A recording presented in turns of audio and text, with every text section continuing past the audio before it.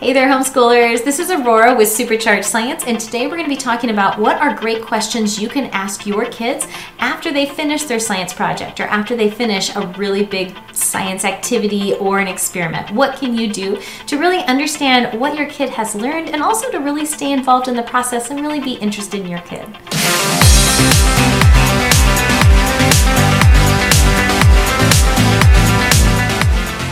Okay, so here we go.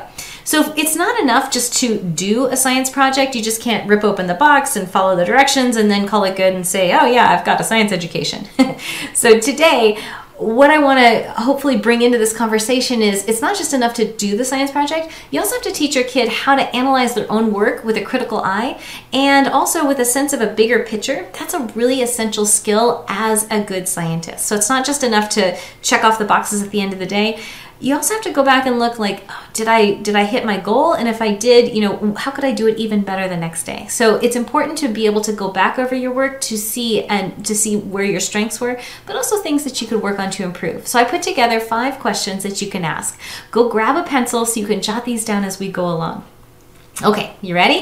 All right, so here are the set of questions these are actually questions that I like to ask while I'm going through a science fair. Now, Supercharged Science is about ready to start doing a science fair. So these are the questions I would ask the kids, for example, after they've turned in their science fair and they've got it on display and we're walking around and starting to talk with them about it.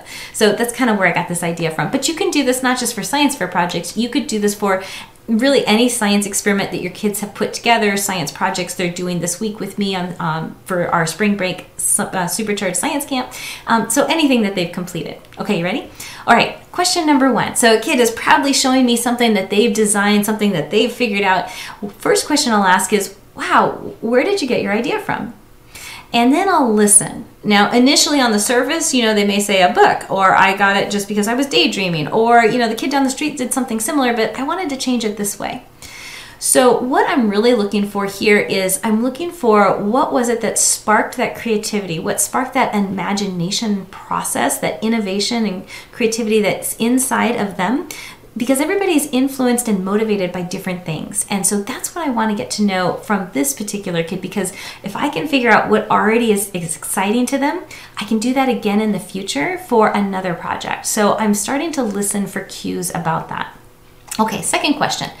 And this one is actually, we'll start to really bring into focus what they were doing with their project. So the first question, where'd you get your idea? Second question, what question were you trying to answer? What were you trying to figure out?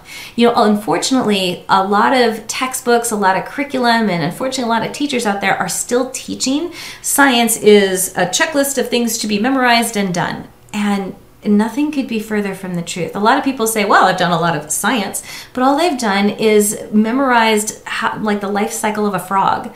That's not science. Science is being curious about the world around you and being able to ask a question, design an experiment to get back the answer. That is science. Science is a process. It's a way of thinking. It's not just a checkbook, like a laundry list to be done for the day. Like, oh, we've done physics today. Good enough. Now, have you noticed that those same topics, those kids keep coming around to every couple of years? Physics, biology, chemistry, life science. You're never done with them.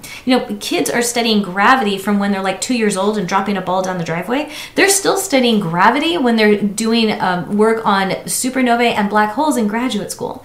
So it's kind of like a parking garage. You just keep coming back, but at a higher level. You get different things out of it each time. All right, so where did you get your great ideas, or where did you get your ideas? And what question were you trying to answer? And if the kid can't answer this, then chances are they don't have a good feel for what they're doing, why they're doing the project. And they might have questions like, well, what do I got to do this for? So that helps connect it with the real world because we want it to be as applicable as possible. All right, number 3, what did you find? What were your results? How many times have you seen kids do stuff and they have no clear idea like what they figured out, and they wind up doing the same thing over again and over again just because they're not clear on, you know what? I didn't have a good initial question, so of course I'm not going to know what the answer is.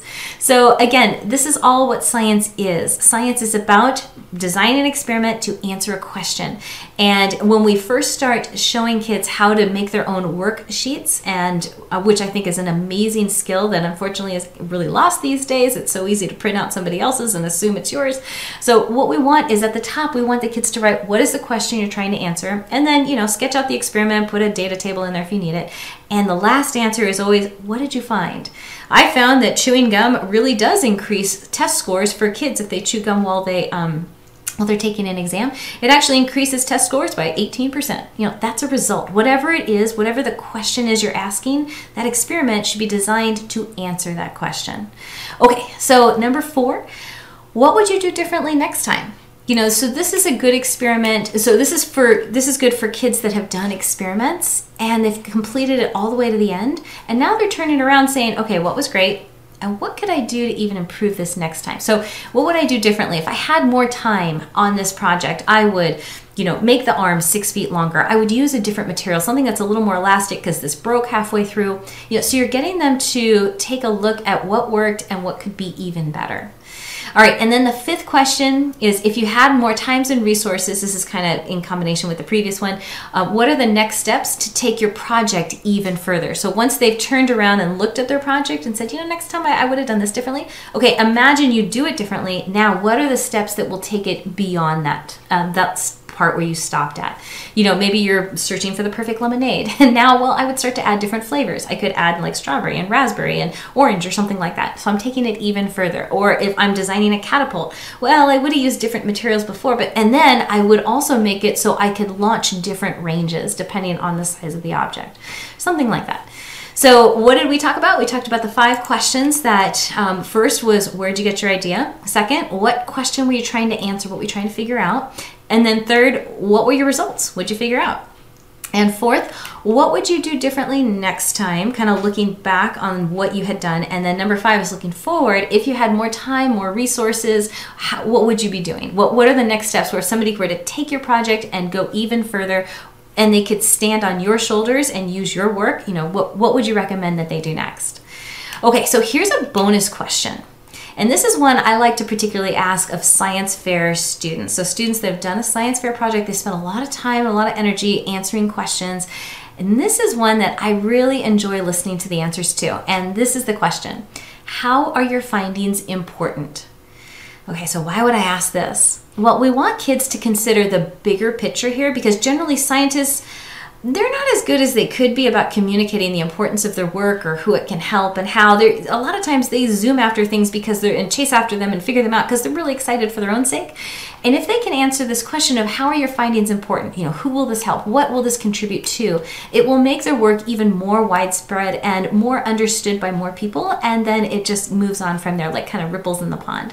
So thanks so much for listening to today's session. I hope you'll subscribe so we can spend even more time together. I hope this has brought you some fresh new ideas, new inspiration, things that you can do to keep your child's education moving forward, upward and onward. If you have any questions, you're always welcome to reach out to me, Aurora@superchargedscience.com. I'd love to hear your ahas or your wins with your kids and you and your family, how this has helped you, and just make the world a better place by sharing it with others.